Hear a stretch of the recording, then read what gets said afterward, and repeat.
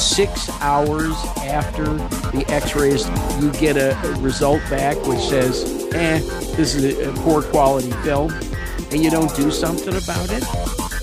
The last thing they need is to have you, number one, ignore it, or number two, diminish the seriousness of the problem. What do you know, Rick? It's March already, March 2016. I have just gotten back from doing your course in Hawaii. Thank you again. It was a wonderful experience, and I can't tell you how many people who show up at that course we've seen year after year, and a lot of them are risk-averse people, and they think that Risk Management Monthly is the bee's knees. So I think it's good we're able to get together with some of our folks. And so why don't you kick it off this month with something that's, I know, under your skin. Go ahead and do it. Well, listen, actually, I'm looking at you on Skype, and I've noticed this incredible tan that you got over there. You understand you've gone from gray to white.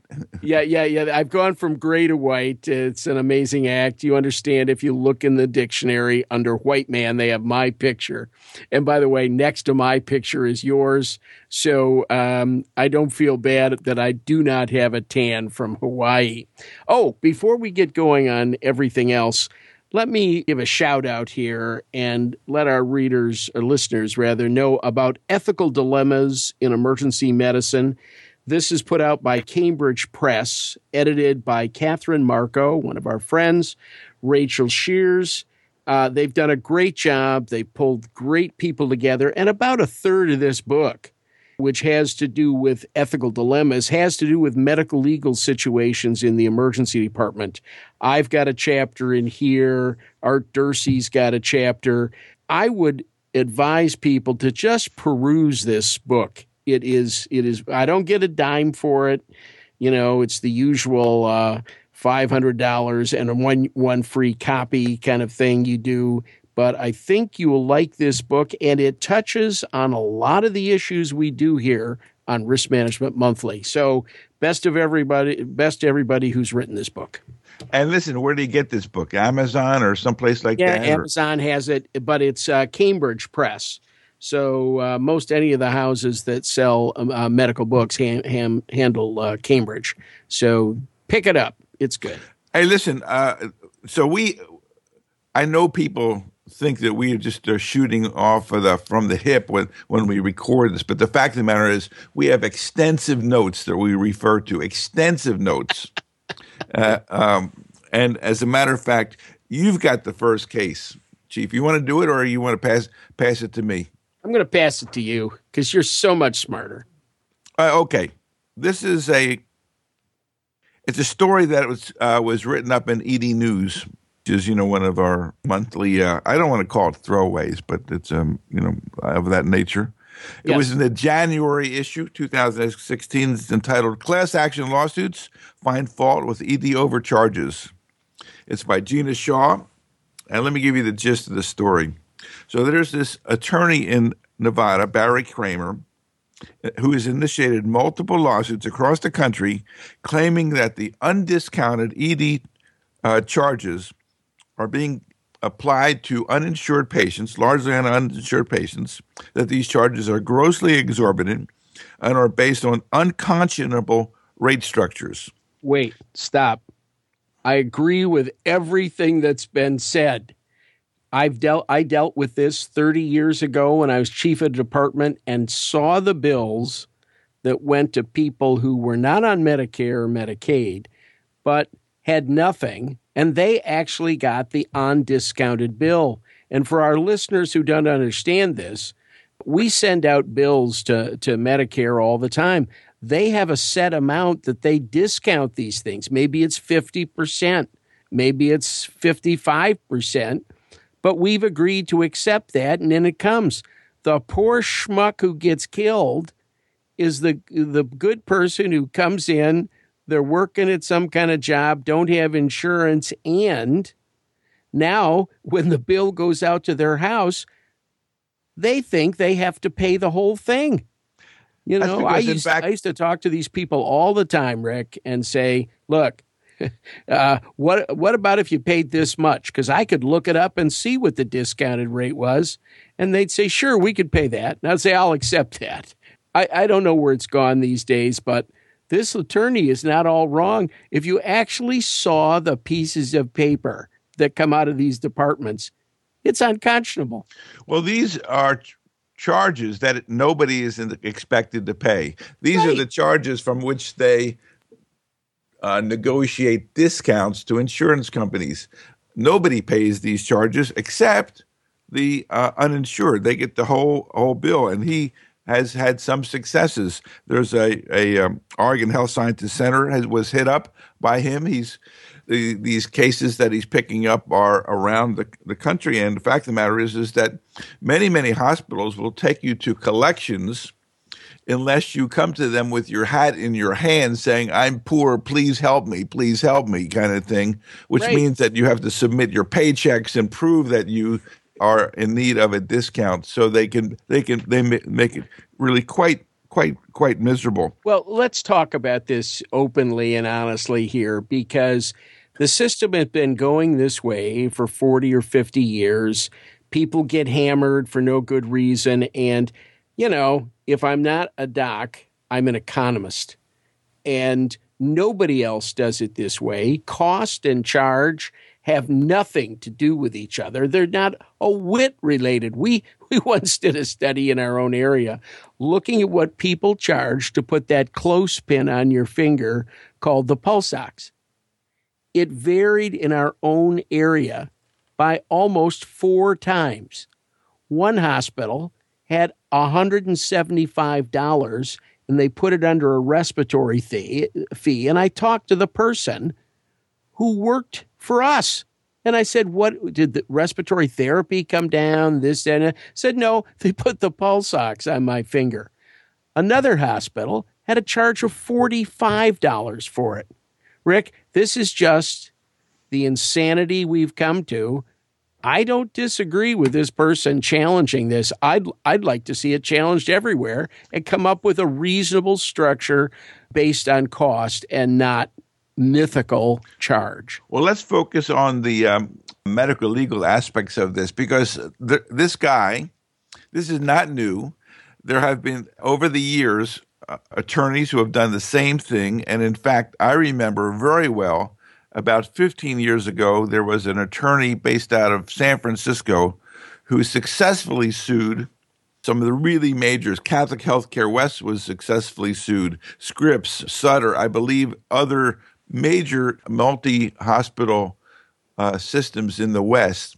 The same allegation that nobody pays these charges. You are unfairly charging these people, that it was never intended that anybody pay these charges.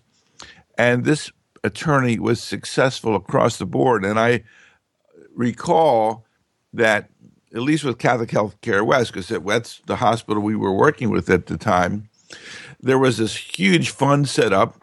You had to claim that you were one of these poor people who were hit up, and there was this fund that was going to reimburse, not 100%, certainly not. And if your income level was too high, it wasn't going to reimburse you, but it involved hundreds of thousands of dollars. This issue began with the hospitals. The hospitals are the ones who were sued. However, emergency physicians do the identical thing. They charge the poor the full undiscounted the rate nobody pays.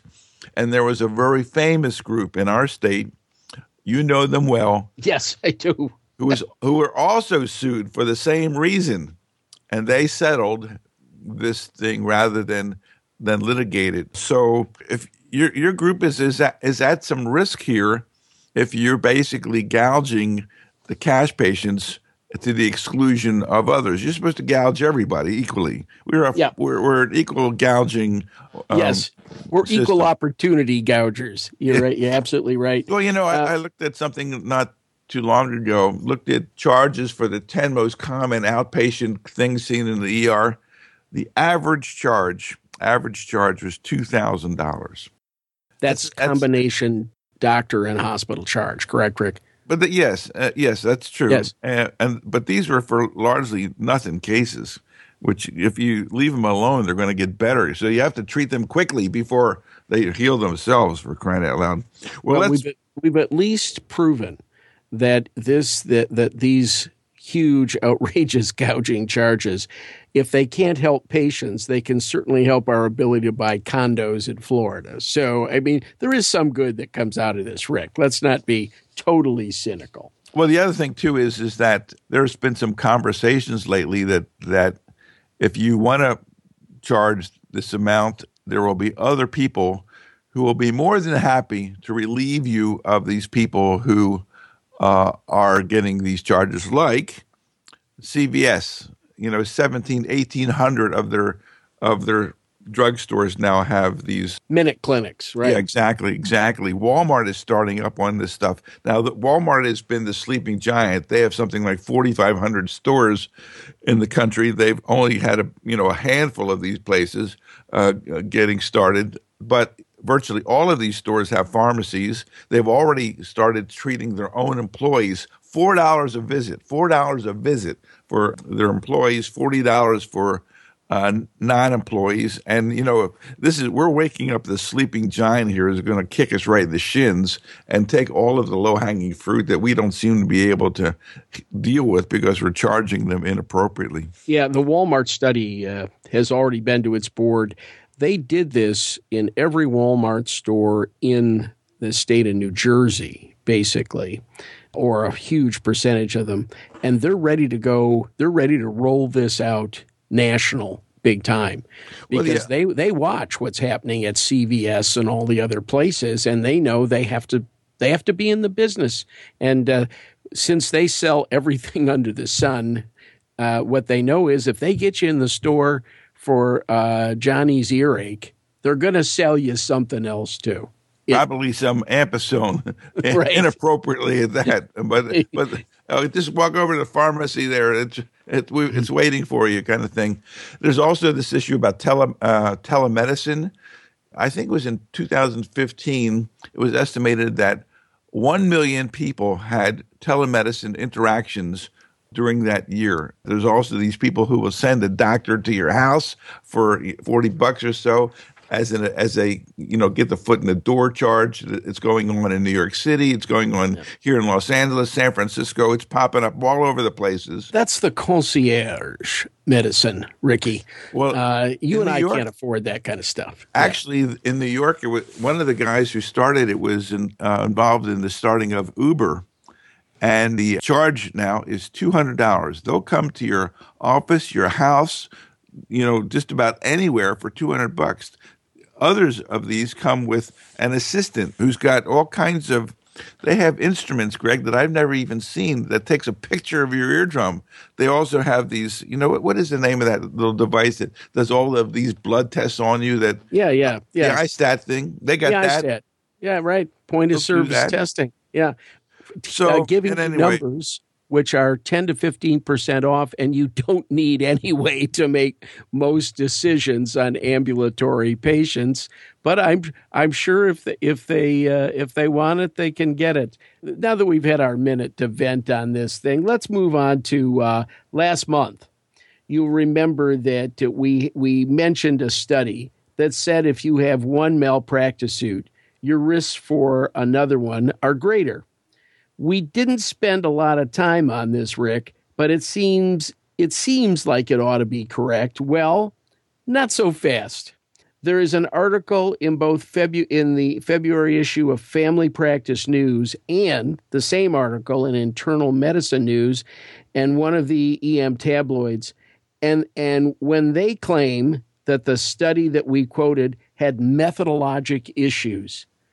Wait, didn't we learn that phrase from Jerry Hoffman? I mean, yes, methodologic issues always occur, but we should not totally discount it based on methodologic issues. Do you think, Rick? No, I thought that we didn't want to waste any time on that study because it would seem that the conclusions are obvious. Yeah. If you have one suit, you're more likely to have another suit. But some that offended some people, and they really kind of said, "Not so fast here." First of all, and you know who was kind of our friend Steve Stack, who's the emergency physician who is now the president of AMA. I have the highest regard from this fellow. He's a good guy. He is extraordinary physician. He's an extraordinary representative of emergency medicine, and he's an extraordinary representative of physicians across the country. In any case, he said, this is a quote, "Once again, a study of medical liability claims has based unreliable conclusions on information obtained from inherently flawed national practitioner data bank information." Hold on, because David Studdard from Stanford, whose article appeared in the New England Journal last month, says that this methodology was strong, and he stands by his conclusion. What was his conclusion? That a physician who has one paid claim against them was more likely to have a subsequent paid claim against them. It didn't say that those were bad doctors or they did anything wrong. But, there are people who haven't done something wrong who do have to pay money, Rick. And I think that's all he's stating, is that if you paid money once, you may have to pay money again. And I think people have challenged a lot of this stuff, and we need to talk about it. There are some neat findings in the paper other than the conclusion, and we should go over a few of those. Why don't you go down some of them, Rick? Physicians with the most paid claims were internists. That was at 15%, family physicians at 11%, and emergency physicians were at 5%. Yeah, but we should hold on. They're the most paid claims, but it's not the most money. You're right. Family physicians, they see the bulk of patients. Internists see the bulk of patients. So the number of cases may be higher, but the amount per case is not near as high as certain other This fields. is a look at data from 2005 through 2014. And one of the things that was kind of remarkable is only 3% of the lawsuits were paid through trial verdicts. Only 3%. Yeah, I'm sure that doesn't include, or it certainly isn't the story in emergency medicine. I think it's much more like 10 or 15%. But for everybody who brings a suit to any doctor in the country, 3%, that's a relatively small amount. The mean payout, and this is from the National Practitioner Data Bank, the mean payout was $371,000. The median payout was about $200,000. Right. So that means there's some big verdicts in there that push that number in the other direction. They looked at there's about 915,000 actively practicing physicians in the U.S. Only 6% had a paid claim, and 1% had at least two. Yep. And I think that all of this stuff, what did it say? A total of 4% of physicians had at least three paid claims and accounted for 12% of all claims. So those who had multiple claims seem to have more money involved in the condition. Let's look at the gist of the one claim doctor. Of physicians with one paid claim, 16% had at least two. Now, that's over a 10-year period. Your career is probably a 30-year career. And At least. This is the information that suggests if you've had one, you're more likely to have two. And then the fact is that is just a fact. That doesn't mean that you don't look seriously at hiring physicians who have had a claim. There's all kinds of reasons why you may have had a claim. Some of them are good reasons, some of them are bad reasons. But the fact is that as ER directors, we're kind of obligated to kind of sift through that stuff and try to ascertain where there's smoke, there's fire, or whether you were just in the wrong place at the wrong time. Rick, that's absolutely true. We have one of the letters in the mailbag that says, there's a conspiracy against young doctors who have had more than two claims. I think in our field, in our business, when someone applies for work, The smartest thing for the director to do is to get a copy of those claims, the evaluation from the insurance company, and see if there's any merit to it. I mean, believe me, you and I have both hired people who've had a claim against them in their careers, but I've never hired one where I didn't look at the case and see what the hell went on. I mean, each one of us over the years, even if they're dropped, may have a claim. Now, there are two views of that. And once had a guy come into me and say, well, I've been named 8 times, but I've never lost. My review of that was, you lost 8 times. You just don't know how much money you lost each time, because somebody has to pay those legal bills. So, and if you got 8 visits, there's 8 suits, there's probably something wrong. But the other side of that is absolutely true. I've seen people come in and say, look, I was involved in these 2 cases, one of them when I was a resident. And as I look at those cases, you know what? Could have happened to any of us. And I just think we need to be open about that. Yeah, we all agree that some areas are more litigious than others, and you have to take that into consideration. There is also all kinds of other factors. So we're not saying, so I'm not so sure why everybody's jumping up and down about this study. It's intuitively correct. And of course, if you were an emergency medical abstract subscriber, you would have been familiar with a paper that was published in JAMA November 9th, 1994. That this was not involving the data bank. I don't even know if the data bank existed in 1994.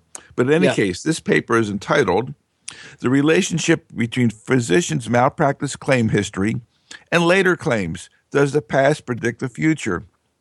And this is a study from the Urban Institute in Washington, D.C., and we're going to put the abstract right into the notes. But I can tell you unequivocally, it shows that if you're involved in one suit, you're more likely to be involved in subsequent suits, and 2 is more likely to be involved in more than 2. Exactly. It's very straightforward. Well, the only time this is a problem, because looking at data in the aggregate is not looking at the individual physician who's applying for work in your department.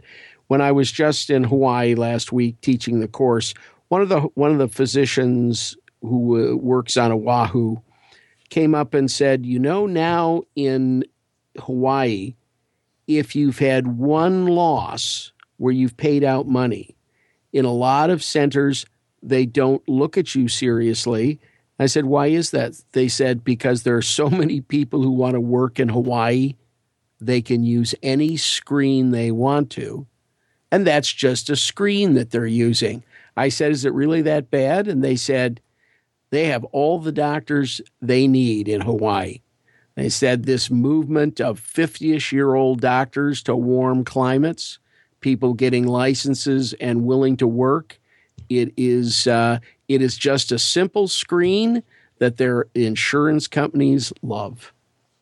Well, we do have this letter that you did make reference to, where there is substantial frustration because of what is perceived to be blackballing of physicians who may have had very legitimate defenses against the claims that were ultimately paid on their behalf. And I think the long and short of it is that it's the director's responsibility to dig down here, because there's going to be some terrific doctors who over a career are going to have a couple of claims, not claims, but payouts.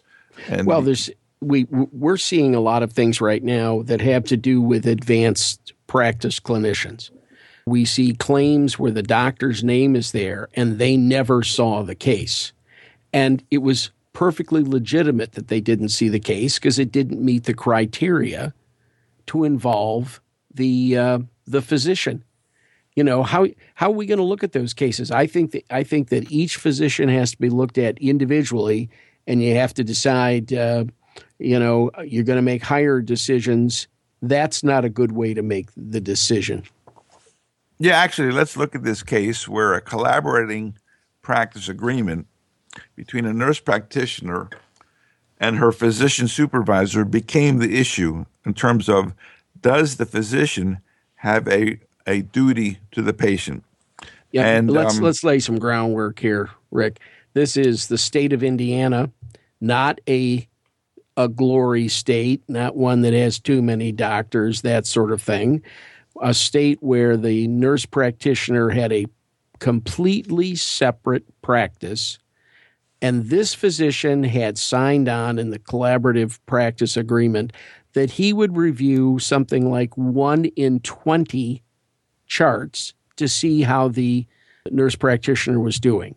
Now, how that actually impacts the quality of a care of a single individual, I have no idea. But go ahead, Rick. Tell us about the lawsuit.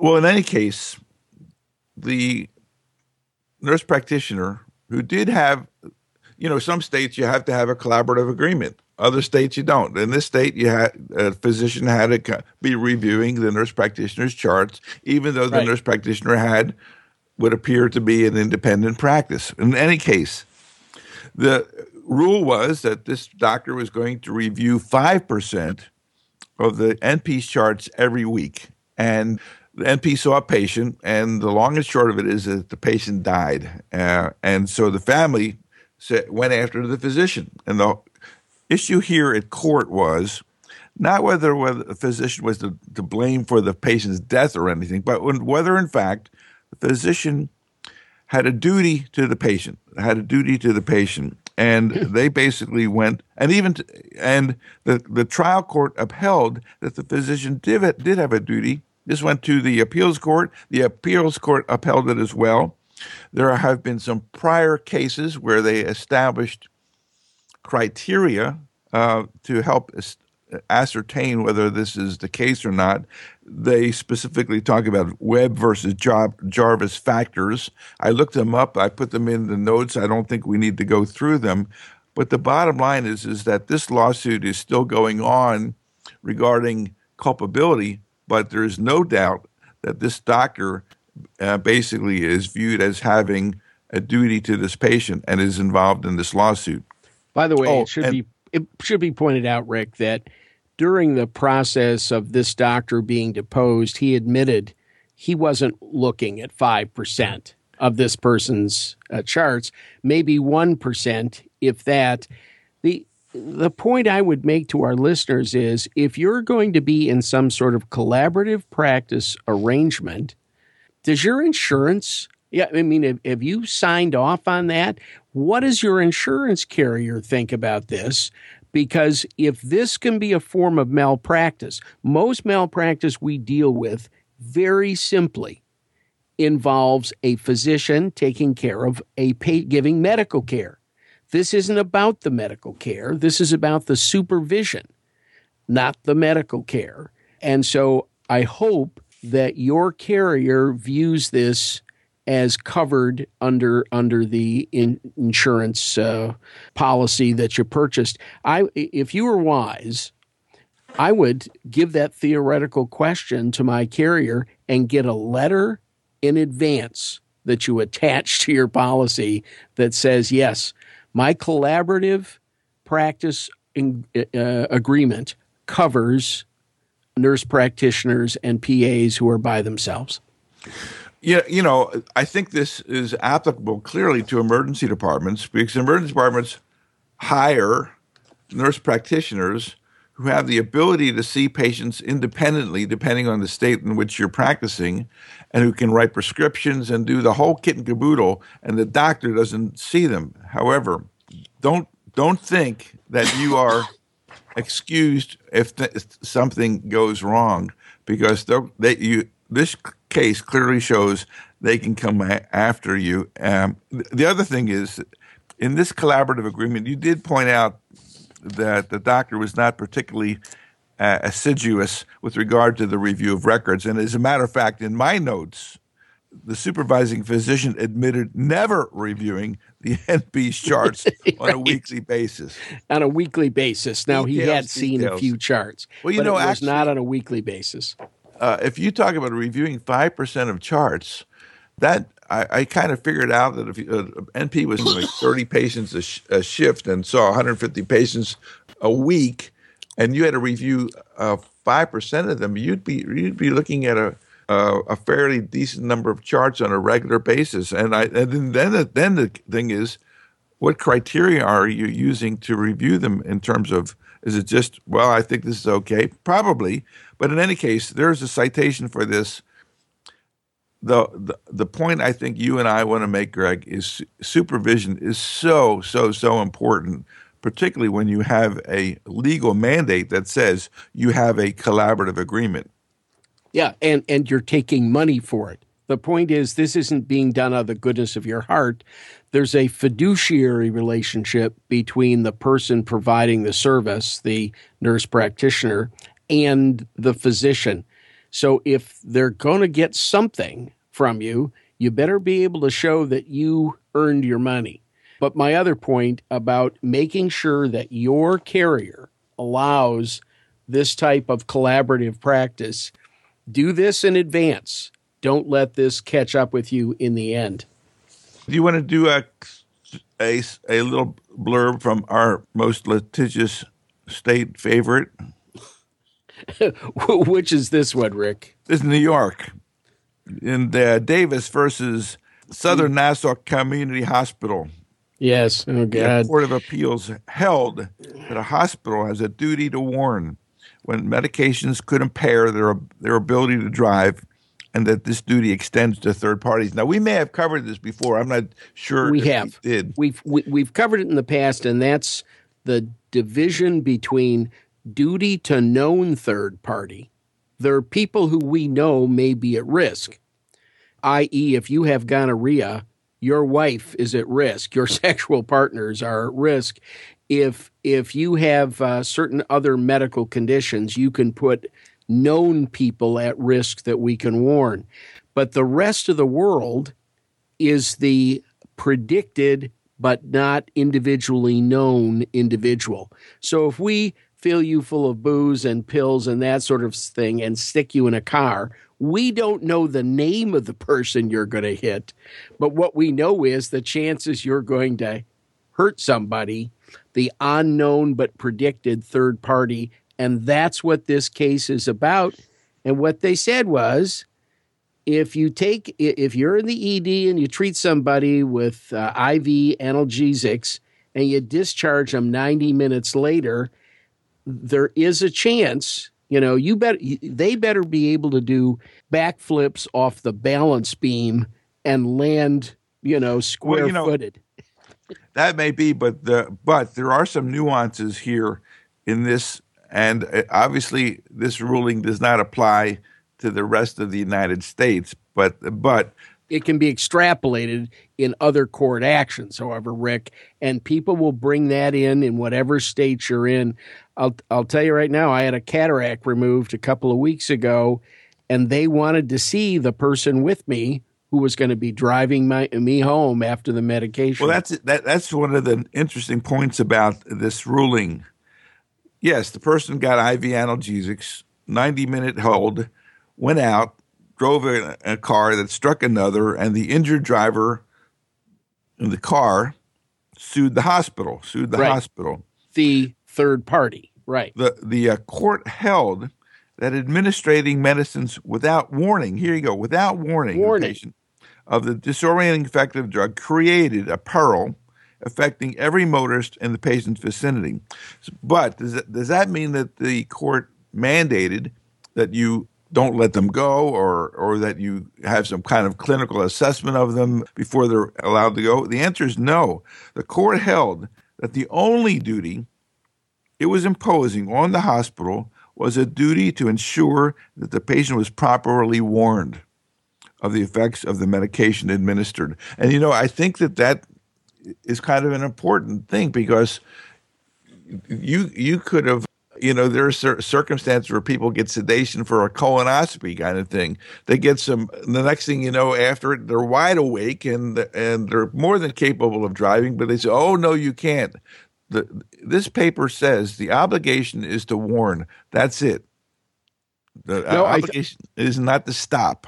No, but you would think that the obligation of the hospital would be they recover these patients, they assess these patients.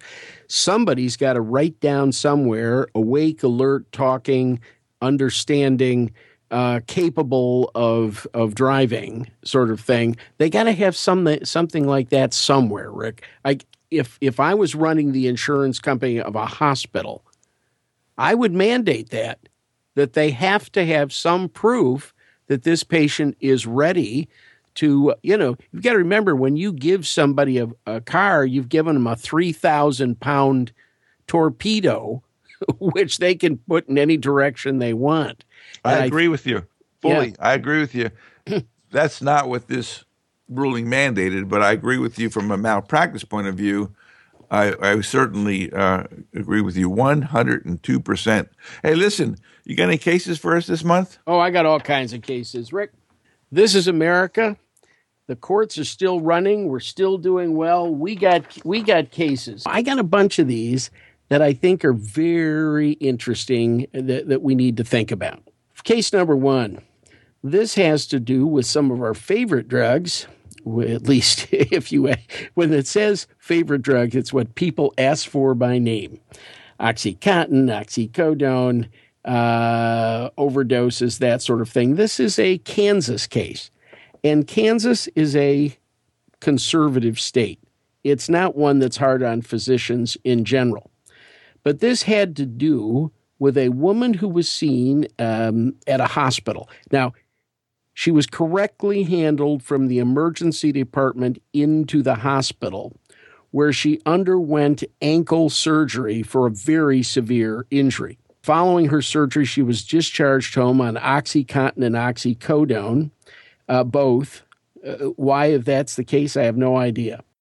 This was the day after surgery. The woman had made calls to the defendant physician complaining of severe pain.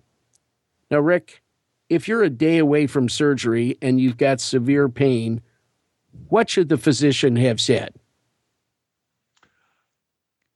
You got to expect those things. Yeah, right. Exactly. Grin and bear it. Just come back in. I mean, how hard can this be? Just have one of us take a look at it. Well, the doctor's nurse doubled both meds. And so now she's sitting at home taking double the dose of OxyContin and oxycodone, and the decedent was not asked. We have no proof that she was asked to come back in or have anybody bring her back in for review. The woman died as a result of a drug overdose. And now, you're talking about a 34-year-old productive employed person. How much worse can this story get? And even, Kansas, which is usually pretty friendly to doctors, thought this ought to be $1.48 million to the family. Actually, I don't think that's particularly very much. Some million dollars. I don't think so either. For a woman with children who was employed, who was not asked to come back in, and who's a functionary of the doctor, doubled the medication over the phone. Now, the doctor's story is what? They never told me that Mrs. So-and-so called in. So what he had to do was dump on his nurse over this death. Well, if we were to try to extrapolate to emergency department behavior, I think nurses have become more and more and more risk averse to giving out any advice over the phone, to the point where it's kind of a little ridiculous, to tell you the truth.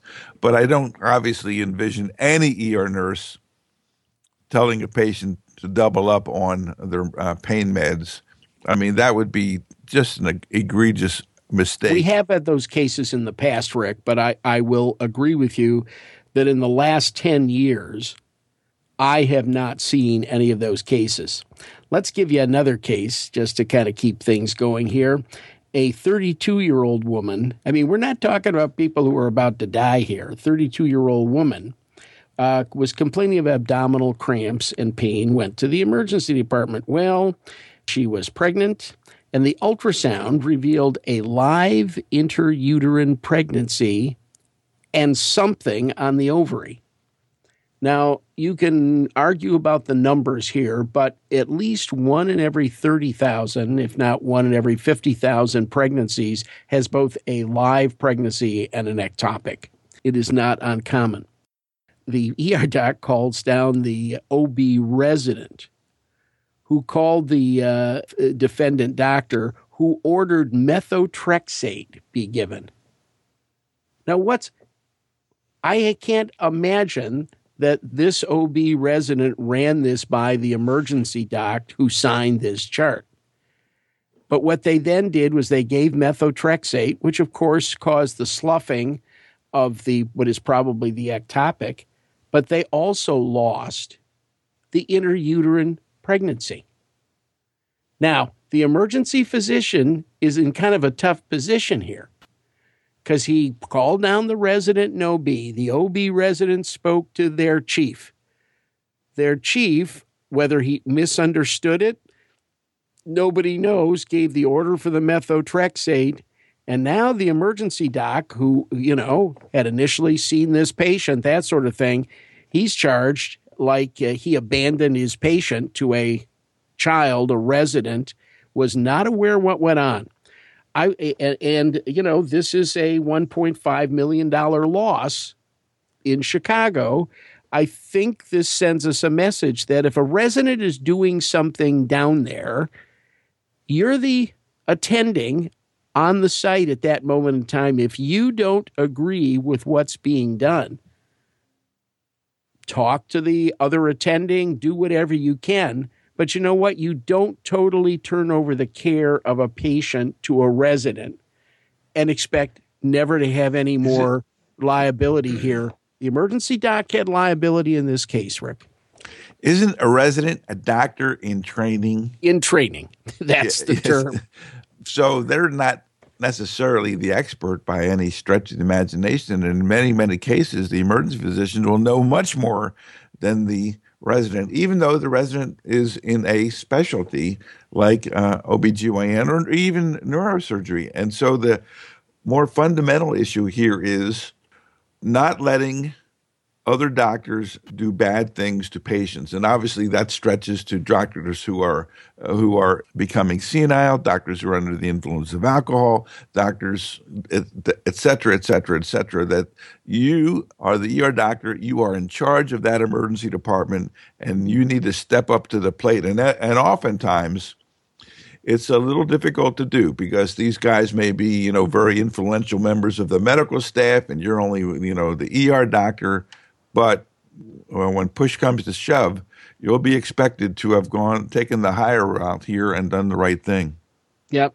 Here's a sad case, and I present this case only because we always think this is happening at Pavungnatuk General. This case happens at one of the great institutions of the United States, CHOP, Children's Hospital of Philadelphia. And in this, an 11-month-old was brought to the emergency department to CHOP with, runny nose, fever, chills, all the usual stuff. At that time, the child was considered to have a respiratory virus. They kept him in the department, looked good, went home. The infant returned to the emergency department on the 22nd. This is the 21st of the month. Returned on the 22nd the next day. They think, he's not doing real well, but he'll be okay. And on the 23rd, he comes back in comatose. Now, the child did not die, but it's just about as bad. This is a 7-year-old now when the trial took place who had hearing loss, central language disorders, developmental disabilities because he had meningitis. Now, there is a conflict of fact in the trial. The people at CHOP said, he looked about the same. Parents said, we brought him back because he looked bad. This child was ill. And this was a fight between experts in pediatric emergency medicine, that sort of thing. Bottom line is this was a $10.1 million decision against CHOP. And if you asked me, if I was in the Philadelphia area and my grandchild needed to be seen, I'd take him to CHOP. It's a world-renowned institution.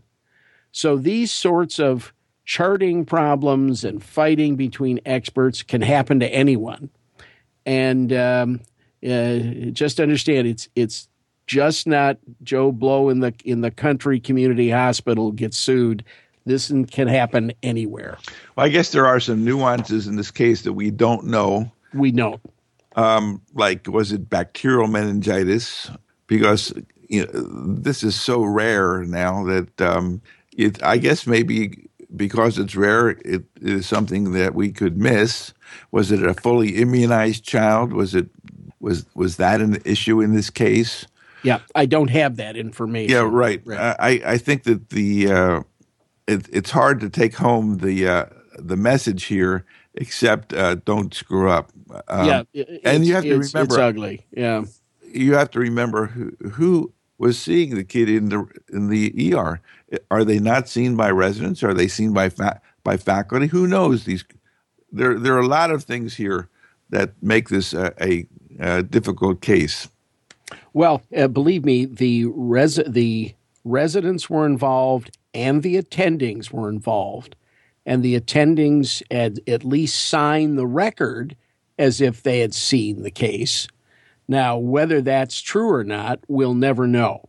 Mm-hmm. But, if you sign a slip that says we're going to bill in your name like you gave the service, as far as the court's concerned, you gave the service. Here's another one.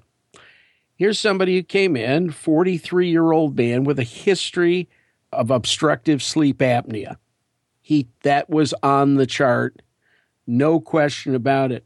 He also came in with some chest pain. So as part of his chest pain workup, he did get some narcotics. Well, there was a change of shift, and he got some more narcotics.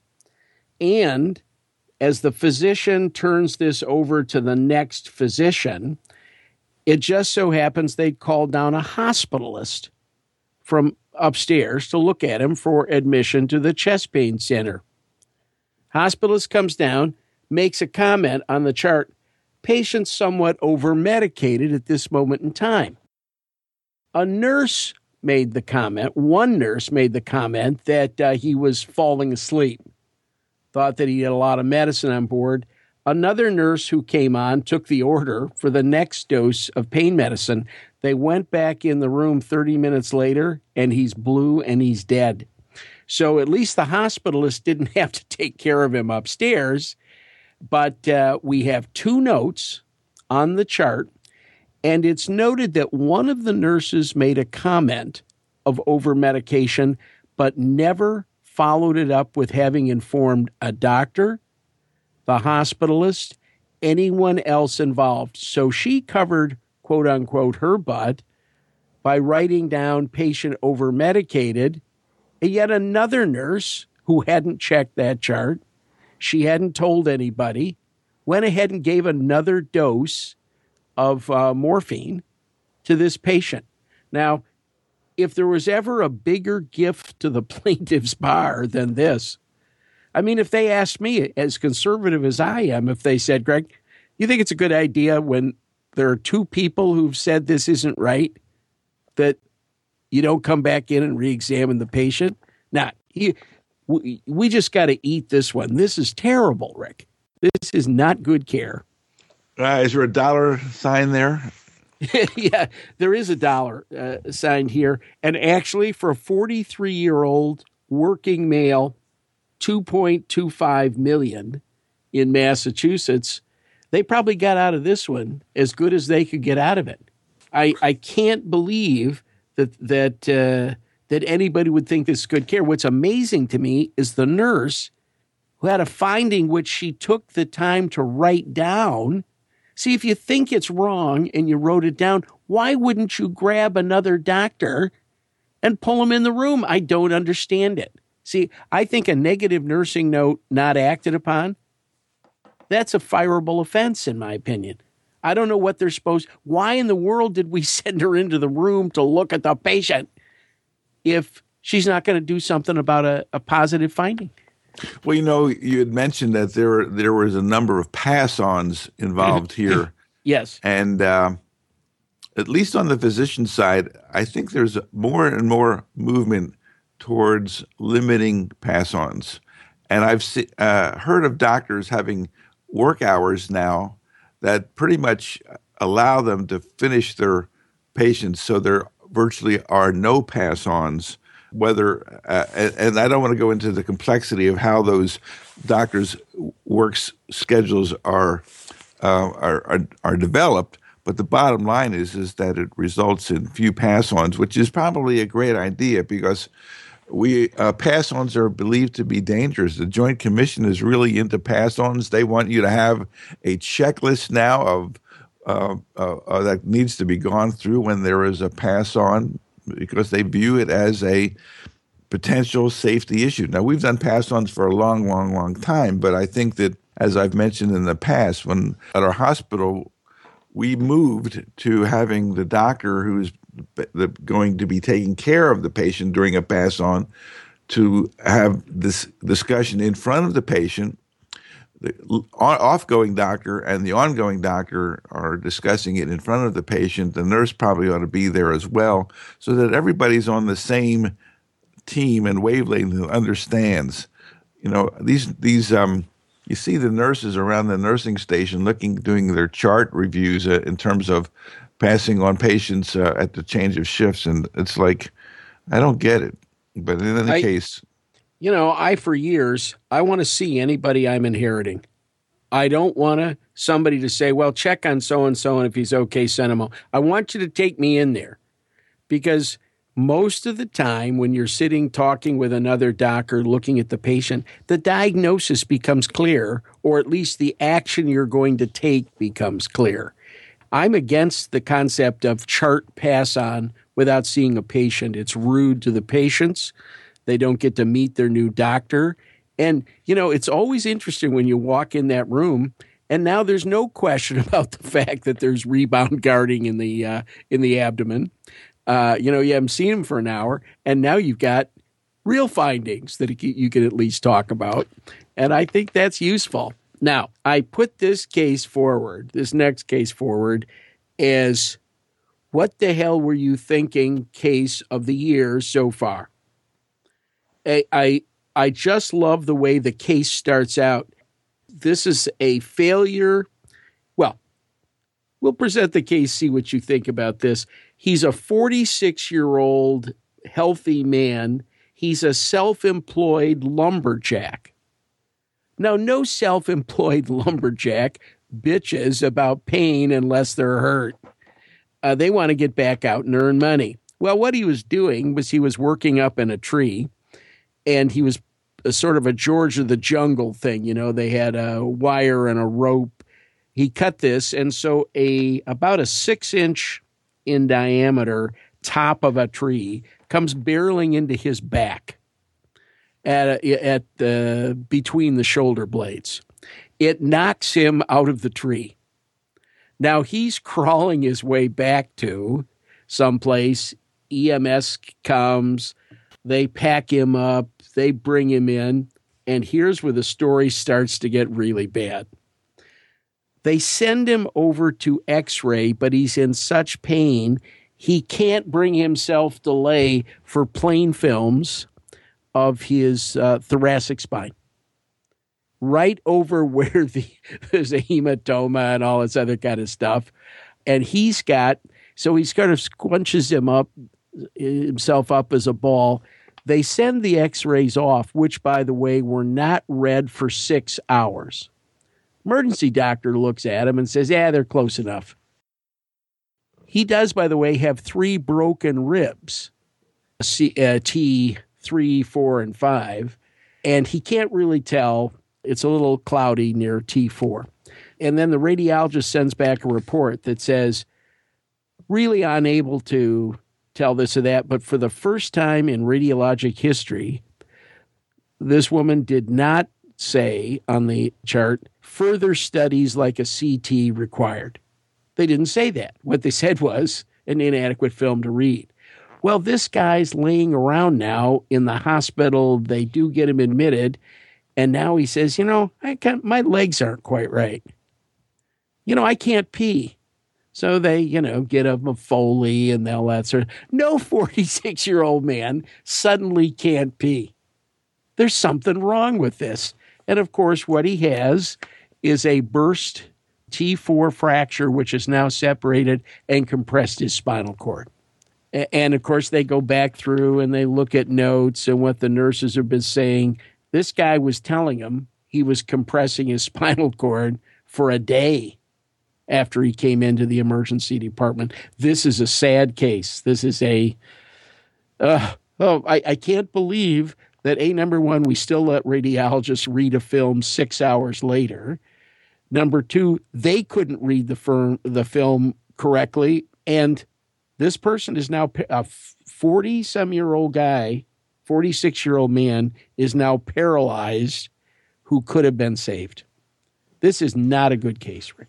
It's actually surprising in this day and age that anybody would have an X-ray read 6 hours later from the emergency department. In most hospitals, ER X-rays are viewed as stat X-rays and get put on the top of the heap to be read. And so it's kind of like it seems like there's multiple opportunities to point the finger here, and 6 hours is right at the top of the top of the list. The second thing is,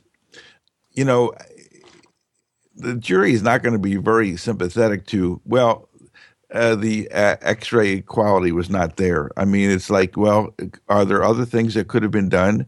Could you have done a CAT scan of the chest? Would that have helped?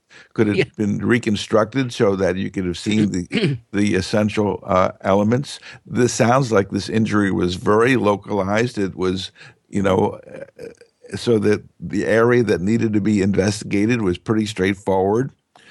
So it is unfortunate, and if this man was a member of your family or my family, we would be really pissed off that this happened. Funny, Rick. The jury agreed with that and awarded a whole lot of money in this case.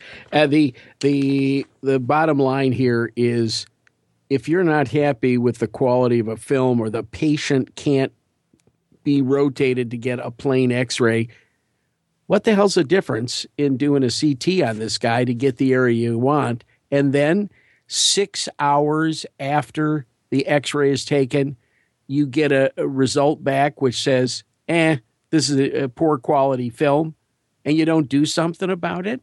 I mean, I don't understand any of this. I mean, this is third world medicine at best. Give me another one. You got anything else there? Yeah, I got another case, but we must have some more letters, or you want to save those for another issue? Let's do those. All right, because I think we got to deal with our people writing in. Here's from a friend, Joseph Liebman, who you and I both know very well. He writes emergency medicine review in Israel. We all get to read that. He's a very funny guy. Actually, he's a Philadelphia guy. You know that, Rick, right? He's expatriate from Philadelphia. Very funny guy. But he writes us a very serious letter this month saying, I know that this is a difficult subject, but I want to raise some important question that he's seen in his 30 years of emergency medicine practice. And that is, if you suspect an impaired physician. And when he uses the term impaired, he doesn't say whether they're psychologically impaired, emotionally impaired, pharmacologically impaired, alcohol impaired. He just says, when you suspect an impaired physician. And he says, I've been involved in the termination of a family practice resident once who showed up intoxicated. And I once passed on information about this, and they just sort of folded their hands and said, administration will take care of this. You're done with the project. But he continued to work on. He's raising the important issue that, particularly if you're a contracted physician, what kind of powers do you have to to deal with a physician where you're concerned about their performance, and it doesn't matter what the impairment is, what are we going to do about it? Because I'm going to let you comment, Rick, because I got several of these cases I've been involved in. They're not all happy endings. No, well, actually, we mentioned earlier in the recording how challenging it can be to deal with an impaired physician. And I think there's a gamut. Some of these folks it's very, very, very subtle. It's the physician who is having some cognitive challenges as they get older, that they're not on their toes as much as they were. They're starting to miss things. Their cogitative processes are slowing down. The nurses are commenting to you about the performance of one of your colleagues, and yet you know that if you start initiating any kind of action, it may be the end of their career. So there's this issue and so that is a subtle one, and that's going to have to be approached. And then there's the more immediate ones, like Dr. So-and-so is intoxicated. He's come in to admit his patient. He came in from a cocktail party, is clearly, in your view, manifesting signs of organic brain syndrome as a result of alcohol intoxication. And that has to be dealt with immediately, kind of thing. So the cognitive issue, you have a little time to work on that one. The physician who's intoxicated, that needs to be dealt with right then and there. Yeah. I let me just give you 4 or 5 things. Having had to deal with this on doctors both in my department and out of my department who had done things in the department, I'm going to pass on some things I think are absolutely essential. Number one, whoever you're reporting to person in administration, you get a hold of them, and somehow you document you've met with them about taking action. Everyone complains about delay. Well, you knew, doctor, you did this, you didn't do that. So I would get the other people involved, because you're not a lone wolf here. You're putting 2 other groups, 3 other groups at risk. What about the patients? And here's the standard I use. If it was my granddaughter, would I be unhappy about this? Would I let them work on them? Because if you can't answer that, yes, you can't let them work on somebody else's granddaughter, and you got to do something about it. The second kind of question is, what about the institutional's responsibility? You are, as an emergency physician, the front door to the community. You're not the back door. You're the front door of the community to that institution. When you go down, or emergency docs go down, the institution goes down as well. And if you don't think they're not upset about it, they have donors who give millions of dollars. They've had people who've come to that hospital for years.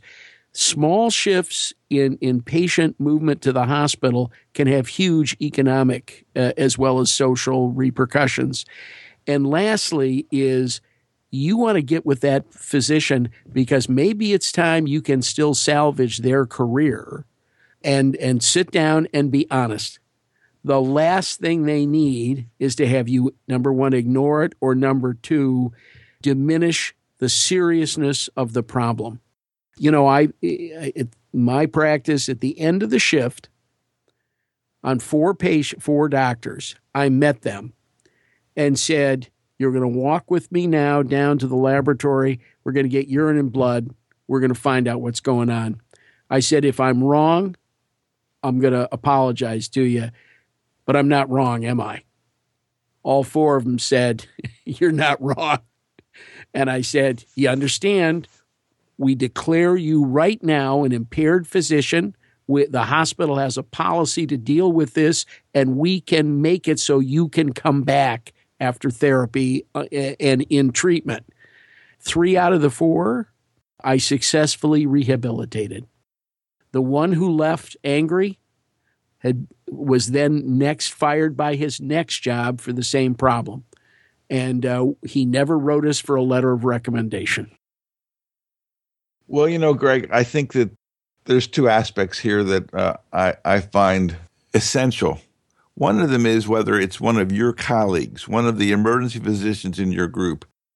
And if you're a contracting group, you have some really, really important obligations to your group and all the other physicians who are earning their livelihood in your group to take actions. And I recently heard a presentation by Kevin Clower, and his recommendation was that physicians who appear to be compromised be immediately removed from their shifts, their schedule, and then you have the time to sort out certain issues, but that physician cannot be allowed to continue to practice while there are substantial allegations against them. And I think that, not everybody would agree with that. Some would say we need to investigate first, but I do agree with Kevin's position on that. I think the more difficult cases are when it involves members of the medical staff. You work for the hospital, but the medical staff basically is the client of the hospital. They bring patients to the hospital. They are the source of income for the hospital. And you and I know that there are certain members of the medical staff who are disproportionately influential in terms of driving the view of the medical staff and influencing the medical staff. And I think that those are very challenging kind of cases, because this may be an internist, maybe a neurosurgeon, maybe somebody in another department. And your obligation, I think, is just as real, but I think it's clearly going to take a little bit more courage to suggest that a physician is impaired, even if it's a subtle impairment, like we're talking about in terms of decisional and cognitive capacity. How does that get approached? Do you go to the departmental chair? I think you do. I think you do go to the departmental chair. Some of these cases, as I mentioned, there's some time to work this stuff out and to get an assessment. In other cases, it has to be dealt with immediately. And I think in the cases where it needs to be done with immediately, I think most people will back you up and say it turns out that you did the best thing for the patient, and we'll stand by you. Yeah, well, we'd all like to think that right will win out. But I was for 4 years the chairman of the Quality Assurance Committee at a hospital. And the reason they made me chairman of that committee was because I didn't admit patients. They thought I would be independent enough. Well, it was the worst thing that some of them could have had happen to them, because I actually looked at the care. And I had one guy who was grossly incompetent. Unfortunately, he had 2 brothers on the medical staff. But you know what? We had to chase this down. And it became very difficult for me to stay in that position, because we were basically told, you're a contract physician of the hospital. We don't need a guy looking at the care that carefully. So I did my 4 years and left that committee. And I hope the next person was diligent about this. But I had several of these actions going on, and I can tell you right now, it wasn't pleasant. It was uncomfortable to say the least. But hey, listen, what can I say? You want to wind up with recommendations from the what is the word? What is the word for a wine lover? The venologists. Yes, are you ready to go to some venology? Yes, the venophiles. Well, it all goes back to 2 weeks ago, or a week and a half ago, when I'm in Hawaii teaching the course for Rick. There's a very snazzy food and wine store in the mall right next to the Wailea Marriott. So I'm in there, and I'm seeing people haul bottles of wine ahead of me in the line up to the counter, which I have no idea why they do this. But you realize that Opus One has now become $300 a bottle in Hawaii. Well, there's a guy there who had a Venge wine. The winemaker's name is Nels Venge, Venge. And, I'm kind of looking at the bottle in front of me there, and this is their Cabernet Sauvignon DLCV. So I went and checked on this one. It's listed at $475 a bottle. In Hawaii, it's $575 a bottle. And I looked at the same shelf. they have a wine which is just as good by the same winemaker, Vinage, which is great Zinfandel. It's called Scout's Honor Zinfandel, Vinage Wine Vineyards. And you can get that for about $34 a bottle. Now, I want to know, because it's from the same vineyards, does the rain fall differently 500 yards away? Does the sun come in differently? You know, when you start getting into the $500 a bottle range, you know, this is for, you know, blessings from the church or something. This is not to drink at dinner. I couldn't believe it. And there are plenty of other examples of that. Radius, which is a great wine from California. I mean, fantastic. You can get one of their best bottles for $128. Is it good? Fantastic. But for $34 a bottle, you can get the Radius sort of second pressing sort of thing. I'm not good enough to tell the difference, Rick, you know. And when I'm standing there in Hawaii seeing guys with $500 a bottle of wine, something's wrong in America. It's just not right. Thanks, Greg. Appreciate the fact that you and Jerry Hoffman and Neil Little and Kevin were there last week on doing the EMA course. I hope that our listeners plan to go with us this year to one of our remaining courses. We got a bunch of them left, and look forward to seeing you. All right. Care. See you in New Orleans and maybe in New York, Rick. Thanks a lot. Bye-bye. Bye-bye.